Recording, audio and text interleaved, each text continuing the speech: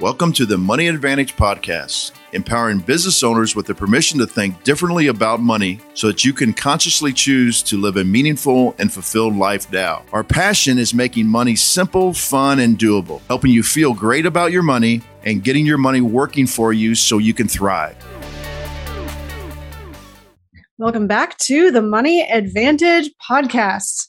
This is Rachel Marshall and Bruce Wayner, and today we're digging again into this conversation and question of what is infinite banking. Now, the reason we're covering what is infinite banking is because we really want to come back to the fundamentals, the basics of what exactly is infinite banking. When you hear this term, there's a lot of popularity growth around this idea right now. There's a lot more people looking for infinite banking and wondering what exactly is behind these guarantees and behind these claims of what infinite banking can do in your life.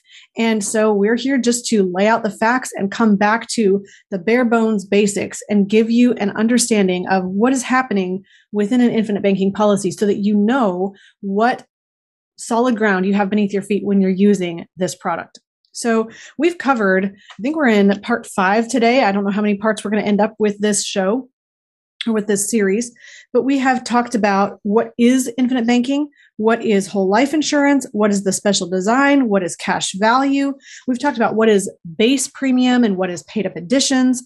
We have talked about what is the death benefit and what is a mutual company. So you can look back in the history of those episodes if you want to dig into those conversations and those questions. And today we're going to be really unpacking what is a dividend, a really important part of a whole life insurance policy that is used for infinite banking. And we're going to help you understand more clearly what is a dividend. Bruce, thank you for joining me for this great conversation again today. Yeah, I think this is going to be very interesting because there's a lot of people that think they know what a dividend is, and then there's the IRS definition of a dividend and why it's tax-free in a life insurance contract. And if people would open their minds a little bit and really listen to the common sense reasons behind, and not the sensationalism reasons behind why a dividend is the way it is. And then we'll just give the pros and cons of this as we go along.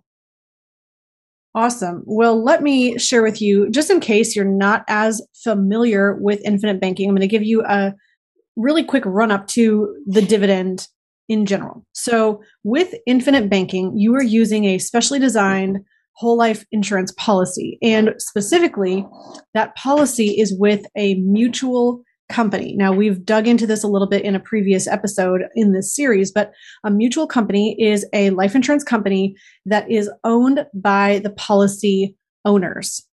What that means is that as a policy owner, you are the one who is entitled to the return of the profits and the profitability of that company, as opposed to a stock company, which would be a different classification of life insurance companies. And in a stock company, the primary person, the primary party that's interested, or the primary party with the interest of getting the profitability back in their hands, is the stockholders, who may or may not be policy owners. Now, here's why it's key. When you are with a mutual company, you're participating in the profitability of the company, which means you want the company to be as profitable as possible, and it's going to benefit you as a result of being the policy owner when the company is profitable. That return from the profitability of the company is called a dividend. Now, Bruce, I'm not sure how clear that was. I hope that was really clear. What I do want to say as well is that dividends are one of, not the, but one of the drivers of growth inside your policy. You have a guaranteed interest growth, and then you have dividends. Now, dividends are unique in that they're not guaranteed.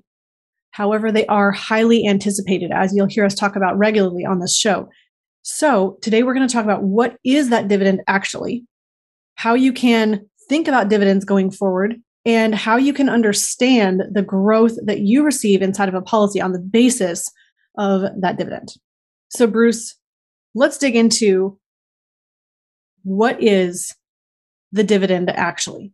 Well, the IRS definition of a dividend is a return of premium, and in order to have a return of premium, this is what the people that do not like or say that this is not a good place to put money is they say, why would you want to put someplace that's overcharging you, and then they just give you your money back, and that is the IRS classification of why they actually have the dividend be tax-free.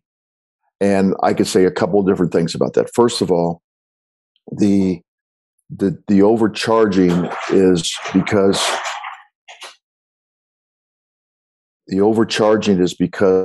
they are actually taking very conservative viewpoints of mortality and charges. And so insurance companies are very conservative in nature. So they want to say, in case something were to happen, i.e., example, about the time we're talking about this, a pandemic, a war, something that would cause mass, that they would still be in very good shape. If those things don't happen, then obviously they would become more profitable. And so they would share this. The other thing I would say that for people that think that this is not a good situation to place your capital into, because they're thinking, well, why would I want to do this? It's just return a premium. That is not the entire makeup of it, although that's the IRS definition of why they make it free, is logically that if that's all it is, then your policy would never grow by the amount that it grows, and you would never receive a dividend after you put a premium payment in. Mm-hmm. And this is very easily illustrated, both in an illustration and before a policy is purchased, and what they call an in-force illustration. In other words, you already have a policy, and the insurance company would say, if dividend rates remain the same from this point on, you will receive this dividend, and yet you haven't put any more premiums in. So how can that be a return of premium? And how could your policy grow if they're only giving your money back to you, overcharged? And then the final thing, I think, when we're talking about overcharging, is a lot of companies pay dividends. Private companies pay dividends, and public companies, our stock companies, pay dividends. Those are taxable dividends. And so the IRS is saying that you're going to have to pay taxes on that. Those dividends are arrived by the profits of the company. So you could also say the same thing. I've used this example before. UPS and Coca-Cola pay dividends. Are we saying that UPS is charging you too much for the package delivery? Are we telling you that every time you buy a Coca-Cola, they're charging you too much for that Coca-Cola, and they're just returning the money that you didn't have to pay? Instead of paying 50 cents for a Coke, you should have only paid 35 cents, and they're returning that money. No, it's a way that the IRS is looking at the premium from a conservative nature to make it tax-free. So that's my initial thoughts, and then we can go into how the dividends are determined. Yeah, so I mean, there is so much, and I think we could probably do 16 episodes just on dividends. So we're going to try to keep it as basic as possible, but also help you understand how are dividends set to begin with, and how are they paid out, and are they set in a way that is forever for the life of the policy? So I just want to give a little bit of context here. Before you get a life insurance policy, you get an illustration. On that illustration, you're going to have two sides of these long columns of numbers. You're going to see one side of the illustration is a guaranteed cash value and guaranteed growth of cash value and death benefit in the policy. That is on the basis of guaranteed interest only. Then on the right-hand side, so if you go all the way across the page, past the guaranteed side of the illustration, you're going to get into the non-guaranteed side of the illustration. That word is really crucial, non-guaranteed. Non-guaranteed is simply the addition of dividends into the policy. Now, what does that exactly mean? Well, say in year 5, my cash value is $84,000 on the guaranteed side. It's possible, now it depends on how much premium you're putting in per year, but it's possible that your dividend on the non-guaranteed side could be maybe $5,000 or $6,000.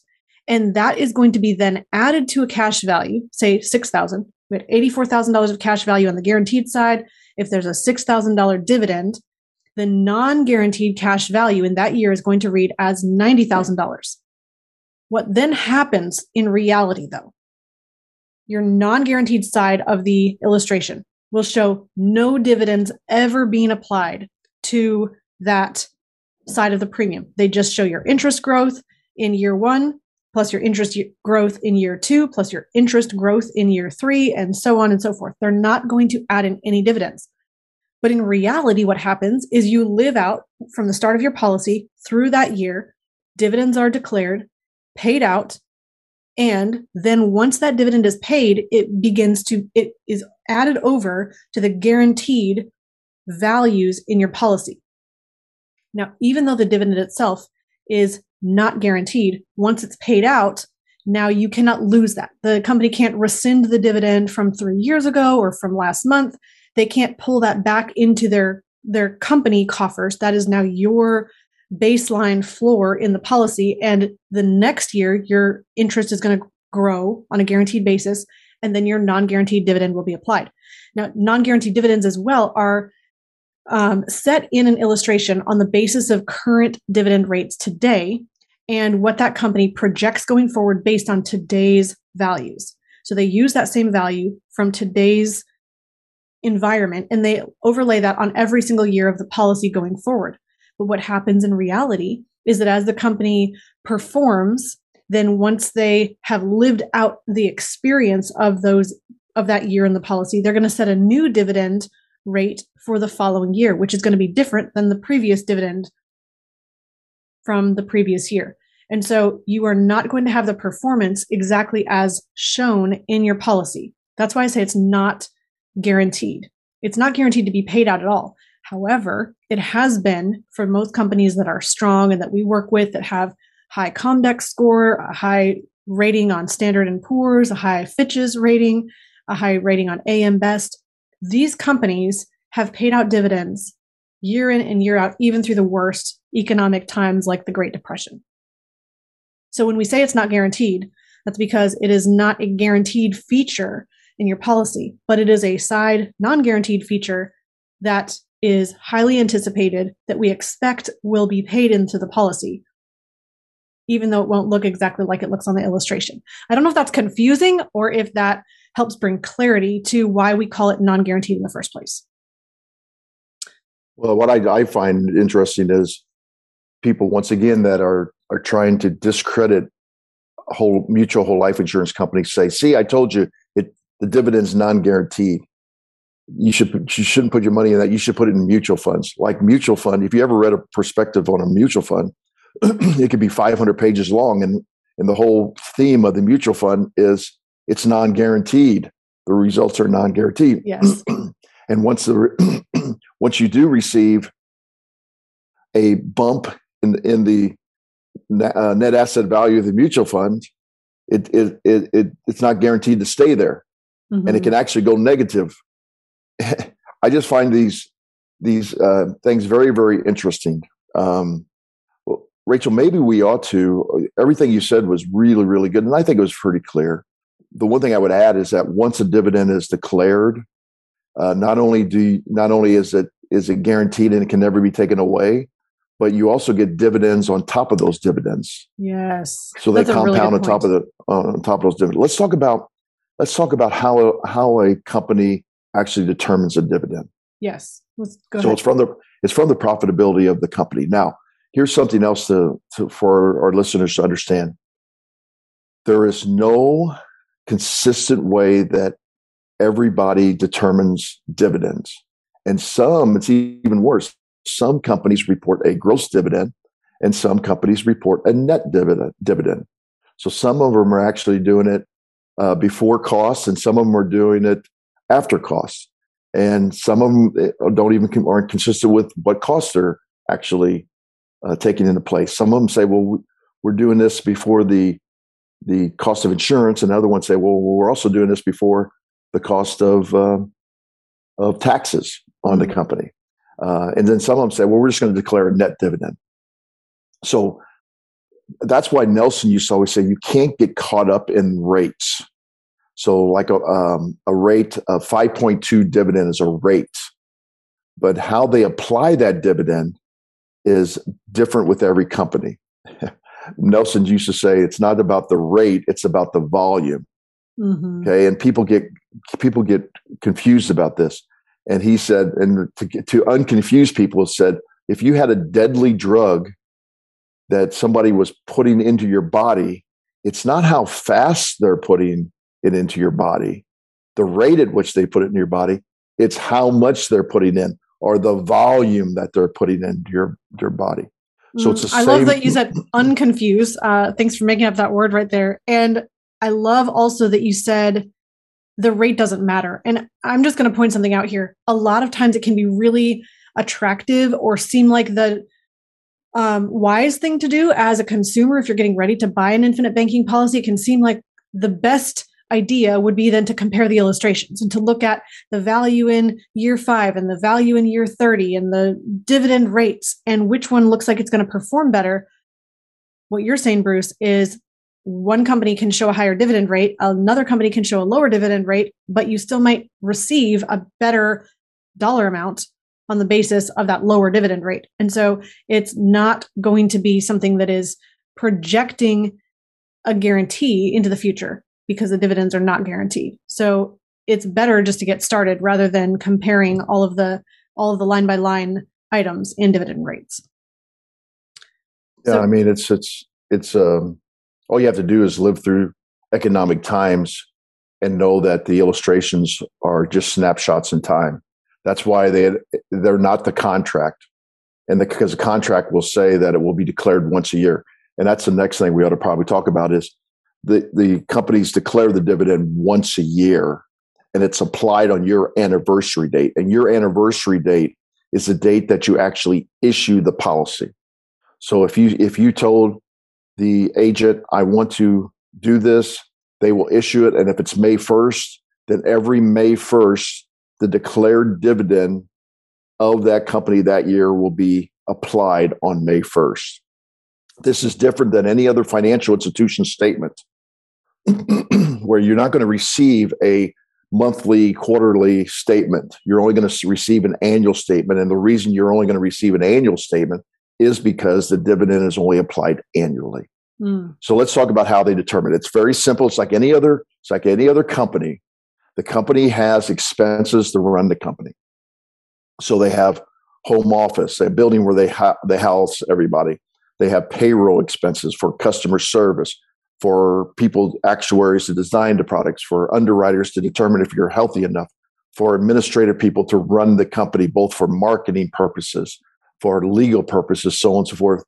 And so all that has is an expense. And then they have agents like us who actually they pay a commission to actually design, to explain, to educate, and then to service the policies along the way. And then the final and probably the thing that determines the expenses the most are mortality costs. How many people died the previous year? And then they simply because of how much death benefit they're going to pay out, and that's an expense to the life insurance company. Correct. And then they have the income side. It's a simple balance sheet. So where do they put the premiums to actually make a profit? Well, for most mutual insurance companies, about 75% of those premium are actually in different forms of bonds. And then some more are actually invested into mortgages, some more are invested in derivatives, and a very small sliver, less than 5%, in most cases less than 3%, is into some kind of equities. And so whatever the rate of return there, they have grown their portfolio. And another way they grow portfolio is from loans by policyholders, because they charge an interest rate. So then that interest rate goes back into the pool of income.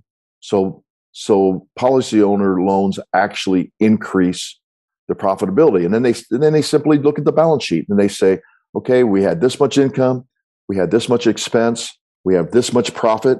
They take some of that profit and they put it into the reserves for a rainy day. And then the board of directors declare how much they're going to pay out to the policy owners in the form of a dividend.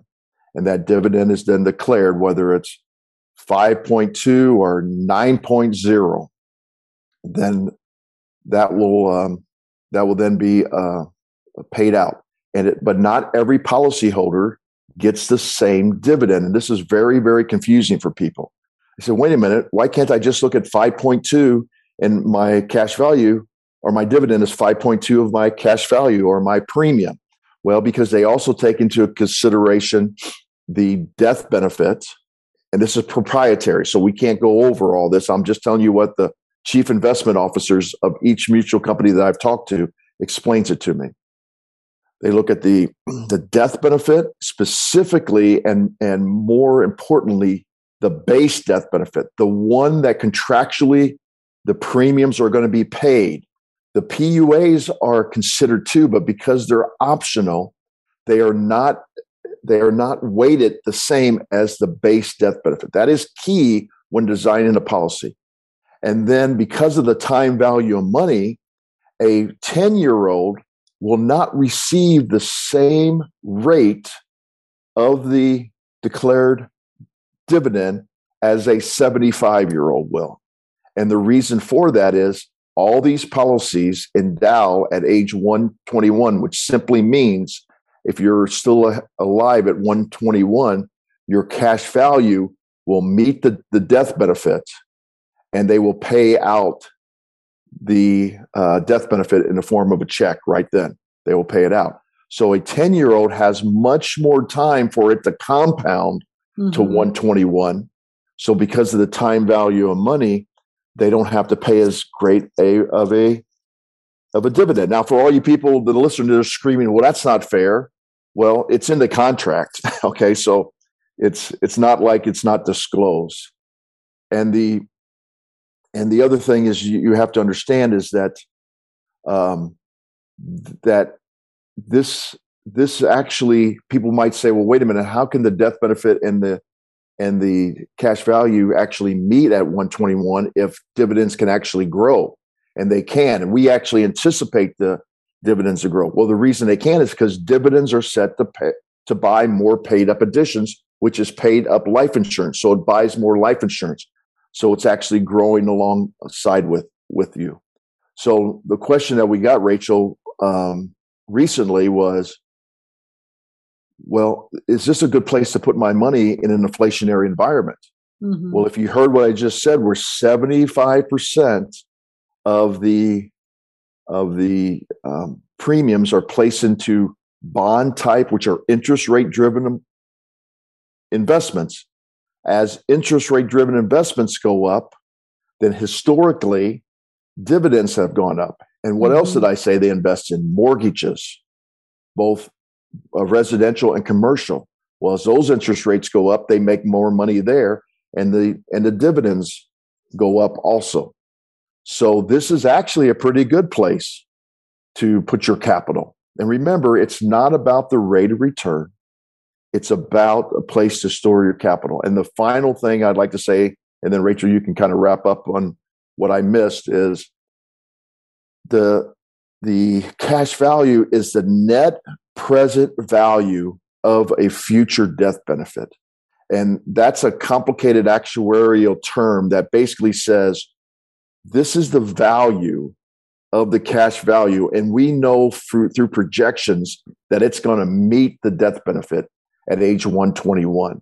So you can't think of it like an investment. That's why it's not an investment, because as an investment, you're going to say to yourself, okay, I'm going to have this and I'm going to average this into the future. Well, you don't know if you're going to average that. At least with whole life insurance on the guaranteed side, you do know what you're going to get, and they're going to meet at 121. There's so much packed into that. So I hope you are listening and tracking with everything that Bruce has shared. I can envision somebody listening and saying, let me back that up because I want to catch everything. And this is probably one of those clips that if I was listening to the podcast, I would listen to about 10 times just to make sure that I caught everything. It's going to be impossible to unpack all of that here, but that's why we have the podcast that has been going on for 4.5 years so that you can gather more of these details. But I wanted to point out a few things. We know that the base premium, you mentioned, Bruce, is guaranteed. The paid up additions, or not the premium, sorry, the death benefit that is associated with the base policy, the base premium purchases this much death benefit. That is a guaranteed amount. And so dividends are going to be paid on a stronger basis for the base death benefit than for the paid up addition death benefit, which is, as you mentioned, optional. Now, if you're a policy owner, you can say, well, I funded a policy with $50,000 of premium. And of that 50,000, I don't know, 10,000 was, I don't know if this ratio is right, but 10,000 was base and 40,000 was paid up additions. That means as a policy owner, now, if I don't want to pay the full premium, well, the 40,000 of paid up additions is not necessarily required. I can skip that 1 year or pay just a small portion to keep it in force. But what that also means is that your policy has a lot more paid up addition death benefit than base death benefit. And what you want to think about is if all of let me go ahead. I was oversimplifying, I know. Yeah, it doesn't have a lot more paid up additions death benefit. What you're saying is the premium is allotted a lot more to paid up additions, because the paid up additions death benefit would actually be considerably lower than the base death benefit. Okay. So the reason that Bruce is bringing this up, though, is that if you're in a situation where, as we know, growth is increasing, interest rates are rising, bond rates rising, we're in an environment where we expect the growth rate, even inside of a life insurance policy, to go up as it's pegged to things that are on an upward trend. If we look at all of that and we expect that in the future, it's possible that dividend rates will rise from today's rates that are declared. And if more dividends are paid on the death benefit of the base policy, then it's really valuable to have a lot of base premium in your policy. So that's what you desire. If that's what you desire, to increase the dividends. Yes. And so it's important to think about, what are you trying to accomplish in a policy? I just want to speak to the person who thinks that all I should do is put a lot of paid up additions in and really barely any base premium, because I want the flexibility of changing my payments or paying less, and I want as high of early cash value growth as possible. Don't forget, though, that you have a powerful growth tool in the future with dividends on your base portion of your life insurance policy. Just something I wanted to point out. And again, we've referenced this in probably 6 or 7 or even 10 different episodes in the past. The other thing Bruce mentioned, and you said dividends are used to purchase more paid up additions. That's one option that you can use for dividends. We think that it's one of the best ways to structure a policy, but you have options for what you can do with that dividend, right, Bruce? I mean, you could. Yeah, you could set it to accumulate. I still don't understand why people would do this, but I see it when I review policies all the time. It mainly means you're accumulating it outside the contract, and they're earning taxable interest on the accumulation. Think of it as going to a savings account outside of the policy and getting interest at the insurance company. You can set it to just send them the dividends, then they can just send them to you, or you can set them to actually buy more paid up additions. The advantage of doing that is you're not only building your death benefit up, but you're also leaving them in the contract, and then they compound not only as a cash value, but they also compound in the calculation of future dividends. So that's the way that not only we are trained as infinite banking practitioners to do it, but the way that logically I think a person should me too. decide to do it. So me too, because it's giving you the compound growth in a really powerful way, because then your dividends are being added to the policy values and you're earning interest and dividends on that dividend. The last thing that I just wanted to point out is that if you look at the growth rate inside of an actual life insurance policy that's historically been in effect, you're going to see a rate of return on that policy. Now, we mention all the time that interest rates or growth rates inside your life insurance policy is not the main thing. But sometimes somebody could say, well, historically, over this particular span of years, it was between 3 and 5% net rate of return inside your life insurance policy. Non-taxable. Yes. So after tax, no tax is being applied to this. It's not 3 to 5% and then taxes are taken out. It's 3 to 5% with no taxes. So that's key.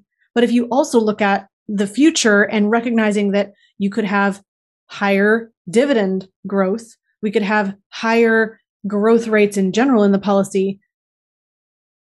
It's not a static. What I'm saying is it's not a static always every year in every economic environment. It's 3 to 5% net growth rate. I'm saying historically in the last maybe 30 years, it's been about that. But if we look forward in a potentially higher growth rate environment because of everything that's happening economically around us, that is, you still have the potential to be in a position that you're putting your savings in a tool that's storing that capital in one of the best performing places that's going to be growing at a rate that's going to at least minimize the effects of inflation in the most powerful way. So I'm not saying it's going to I'm not saying the internal rate of a policy is going to overtake inflation. What I am saying is that of all of the options of where you can store cash in a safe, liquid environment that you can access and use, it is the best place that we've seen that does grow at the best rate, which means you cancel out some of the effects of inflation. And you have to remember as well, infinite banking is not just a plug your money into life insurance and sit it on the shelf for the next 80 years and let the death benefit pay out. It's figuring out, how do I use this cash value along the way to earn an external rate of return at the same time that my money is growing inside of the policy. Right. And that external rate of return can also be minimizing your financing needs, such as car financing rates going up, inflation. So instead of doing that, you're actually borrow against your cash value. And then that way you do not have that additional financing need. So it works on both ends, both the expense side and the income side. I love that we unpack this today. I would love to hear your questions, and we are going back and checking out your questions. You can email them to hello@themoneyadvantage.com. You can put them beneath this video, whether you're watching on YouTube or Facebook or LinkedIn or Twitter. We'll get those questions and be able to incorporate them into future content and episodes in this series on what is infinite banking. And if you are ready to move forward and take hold of infinite banking for yourself, whether for a first policy or whether for your 25th policy. I don't know if we've seen 25 yet, but I'm just saying it could be your second, third, fourth, or 25th policy. You can come to us at themoneyadvantage.com and book a call with our advisors and be able to get started with your particular set of life circumstances, your goals, your financial status, and your timelines and your health status, and figure out what exactly infinite banking looks like for you in your actual real life. We look forward to being a part of that solution for you. And in closing, we'll be back next time with more information on what is infinite banking. So don't think that if we haven't answered your question yet, that we won't. And we look forward to getting to those questions. In closing, remember, success leaves clues. So model the successful few, not the crowd, and build a life and business you love. Discover the secret of how to earn a return on the same money in two places at the same time so that you can strengthen your investment returns. We've created a free guide for you that explains the top 3 things every investor needs their privatized banking system to do. Go to themoneyadvantage.com/banking, put in your name and primary email address, click the Send My Free Guide button right now, and we'll see you on the inside. Thank you for listening to the Money Advantage podcast. Today's show notes and resources are available for you on themoneyadvantage.com. If you like this episode, make sure you subscribe and leave a review. If you have any questions or desire to speak with a qualified financial professional after listening to today's podcast, we encourage you to reach out to us at hello@themoneyadvantage.com or check us out at themoneyadvantage.com. The opinions and views expressed here are for informational purposes only. This material is educational in nature and should not be deemed as a solicitation of any specific product or service. All investments involve risk and a potential loss of principal. Kalos Capital Incorporated nor Kalos Management Incorporated offer tax or legal advice. Please consult with a tax advisor or attorney for advice regarding the impact on your portfolio. Securities offered through Kalos Capital Incorporated, member FINRA, SIPC, MSRB, and investment advisory services offered through Kalos Management Incorporated, and registered investment advisor, both located at 11525 Parkwood Circle, Alpharetta, Georgia. E3 Consultants Group is not an affiliate or subsidiary of Kalos Capital Incorporated or Kalos Management Incorporated.